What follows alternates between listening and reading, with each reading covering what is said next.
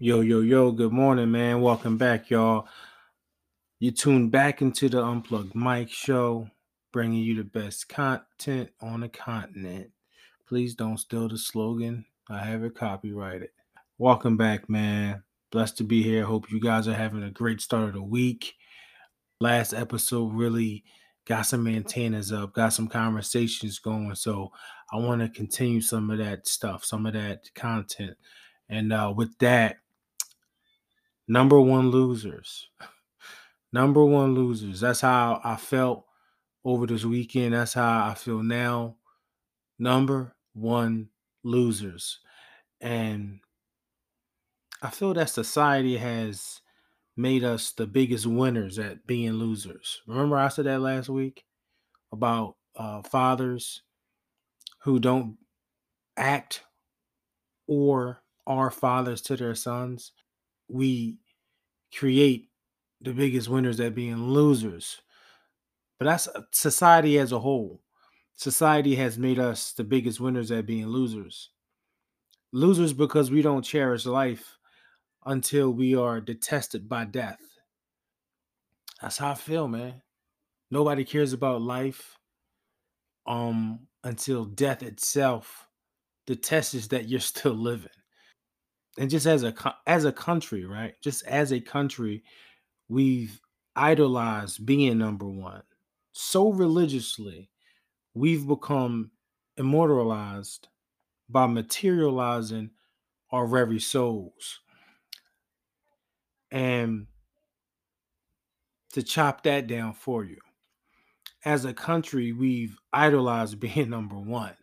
Being number one is the goal. No matter what you're doing, where you at, who you're around. If you're not number one, you don't even matter. Ricky Bobby, right? If you're not first, you're last. It's truth in every joke. We teach that. We preach that so religiously, right? That now we've immortalized materialism. It's crazy, man. You'll see people with every top of the line name brand piece of fabric on their body. I mean, whole outfit costs $5,000 and so ain't worth 1 cent. Let me tell you this, yo. When God is our number one, we have to be number two. And when God is not our number one, everything else, people or problems, they replace that slot. How many people you hear telling you every day at work, I hate being here. I don't like the people here. I don't like the food. I don't like the uniform. I don't like getting here. I don't like waking up, coming back here. You done told me 15 things about how you pretty much don't appreciate your blessings. So, first of all, in order for you to get here in uniform, you have somewhere to wash your clothes. For you to get here, you have a means to get to work. And overall, you have a job. I don't like my car. Man, I could go on and on about that, man. But when God not your number one, something's going to replace that. Your problems will replace that. People will replace that. We got folks out here that will chase people. They will try to be people more than they will even try to be themselves. I don't know if they're conscious about it or not. That's just the reality. As a man and father, when do I ever become number one? Does my wife and does my children not always come before me? And I know some people will be like, well, you need to make sure you got time for yourself. And some may even say nothing comes before you. I equally try to understand everyone's perspective. It's the only way you grow. But don't confuse what I'm saying with you don't need self care. Uh, you don't need time to yourself, or sometimes you need to put yourself first. I'm not saying that at all. I'm solely asking questions for us all to just think. That's all. Let's think today a little bit more versus react. How about choosing you before you though? How to start off that? How often do we have to choose us over us? Choosing what you need over what you want. That's the biggest game we play ourselves at, or the biggest games we play within ourselves is knowing what you need to do, but you ain't doing it. We talking about being a number one loser. How crazy is it that sometimes the number one loser is the wrong version of yourself you picked, the wrong you picked that day, because at the end of the day, it's only you versus you. The greatest story ever told that was never told was the Last Supper. Jesus didn't eat, he served. How many of us knowingly can assume, right, that tomorrow we're most likely going to be alive? And let's not be pessimistic. When your day comes. But if you're in pretty decent shape and you're doing the right thing, yeah, pretty much know tomorrow you're going to be here. Like when you go to sleep, you have a huge level of intuition. Yo, I'm going to be tomorrow. How many of us have that thought and we still feed ourselves before we serve others? So just imagine how many of us definitely would eat and not serve if we knew that tonight was our last night to live. Back to the Last Supper. The greatest message in that Last Supper was Jesus Christ served people before he served himself. Number one losers when you put yourself first. Biggest problem I see today. Anyway, let's turn it up. New week, new goals. Some are completing goals, some are starting new goals. Reset, refresh, replenish, reemerge, renew. Above all things, redefine. We got to redefine. We have to redefine what they said the definition of us is. It brings me back to my last show, man. The hood versus the suburbs. Y'all guys call me, text me, DM me, message me. The hood versus the suburbs goes far beyond the realm of athletics. Walk with me. Can the suburbs shoot better than the hood? It's a very simple question. Can the hood dribble better than the suburbs? These are very simple questions. There's no reason to get abstract here, y'all. But allow me to give you my perspective on this. And we all know how I view things, and we all know that my optics are uniquely different. I purposely try to debunk cliches, reauthor narratives, truly strategize to unstigmatize. Why do I think the suburbs shoot better than the hood? Well, one, they don't have double and triple rims outside they play on. Two, they probably have a personal portable court outside their house in their driveway they use all their lives. Three, the game is taught, is organized at a way younger age because of the communities and the functions that they're in the world of suburbia, right? They got access to gyms, rec leagues, church leagues, travel teams. So that plays a huge part in why they are more fundamentally sound. And to shoot a basketball really well, you have to be fundamentally sound for the most part. Unless you're Peja Stojakovic or, you know, deadlift shrimp. I don't know, but you see my point. Now the hood.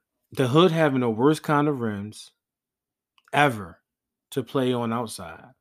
The game not being taught to us because of the lack of resources from the recreational leagues to no travel teams. I mean, today's different with AAU, but AAU was not a big thing when we was growing up, right? I mean, the POW League was, but how organized and how much game was being taught in a POW League. It was more so like aftercare or daycare. Let's be real here, y'all. This AAU thing is a new thing. Um, our courts outside were crates, hangers, tires, definitely trash cans. You know how many people had a jump shot on a trash can that was butter and couldn't throw a fish in the ocean from the yacht once you got them to a real basketball court or a gym? I need y'all to really think about that for a second, man. Like, come on. It was literally one portable court, like per neighborhood. And that was usually on a corner, usually from some of the dealers who bought it, gambled on it. But like for one person to have one, slim to none chance. And then even if they had it, it was not going to be no all day, all night practicing. Somebody aunt, somebody grandma was coming outside and snapping on us past 7 o'clock. That's just real. Hell, it was my own mom. Stop dribbling that damn basketball before I dribble you. Um, yeah, so that one was there until maybe it was stolen or broke, and then it was not replaced. You being the toughest almost assured you being the best. That's what that's what it was in the hood. Who's the toughest? Like who's willing to fight, put everything. That's what made you the best, not no jump shot. Thinking about this is it's the county versus the bounty. The county versus the bounty. Now I have no idea how the county is being raised, you know, there. I have a small window of understanding, and that's on the outside looking in. I say the bounty because at one point or another, whether you were innocent, guilty, we all were hunted. We all seemed on the run. I had to just bring that together, the county versus the bounty. Even though it sounds cute, I had to really bring that together for y'all. I truly believe with the communities being the type of environment it was, we were forced to be creatives. We were forced to be creatives in the hood. You really had no other choice but to be such an extreme dreamer. Like we had to dream so large and wide, it had to be unrealistic. You know what I'm saying? Almost to the point where teachers and parents would say, "Be realistic. Come on." Jason Tatum just told that story actually. Hence, man, we all try to get to the league, and it's a 1% chance of going, and we still fight to be that 1%.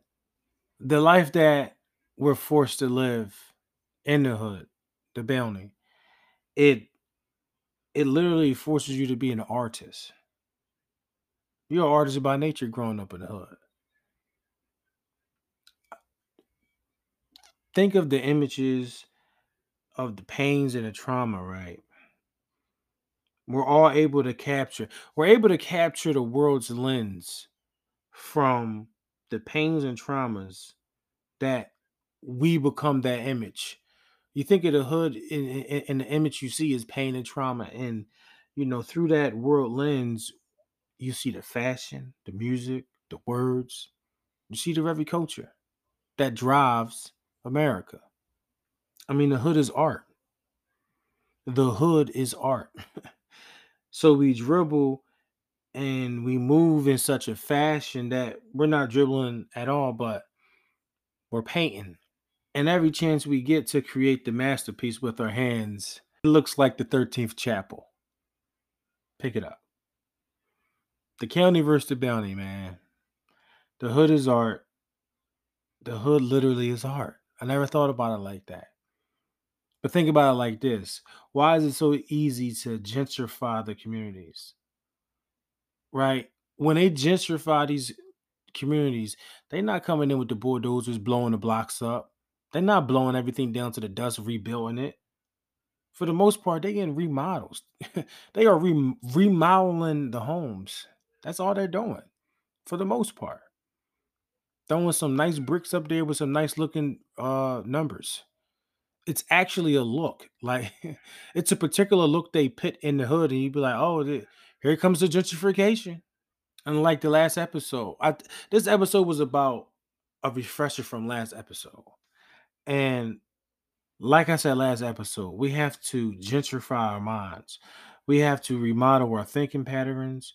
We have to rebuild our mental spaces. We have to tear down and get rid of the poverty that lives in our brains. Going to the NBA, NFL, Universal, Def Jam, becoming a rapper, singer, dancer, athlete, that don't make you number one. That does not make you number one. You making it out the hood doesn't make you a winner.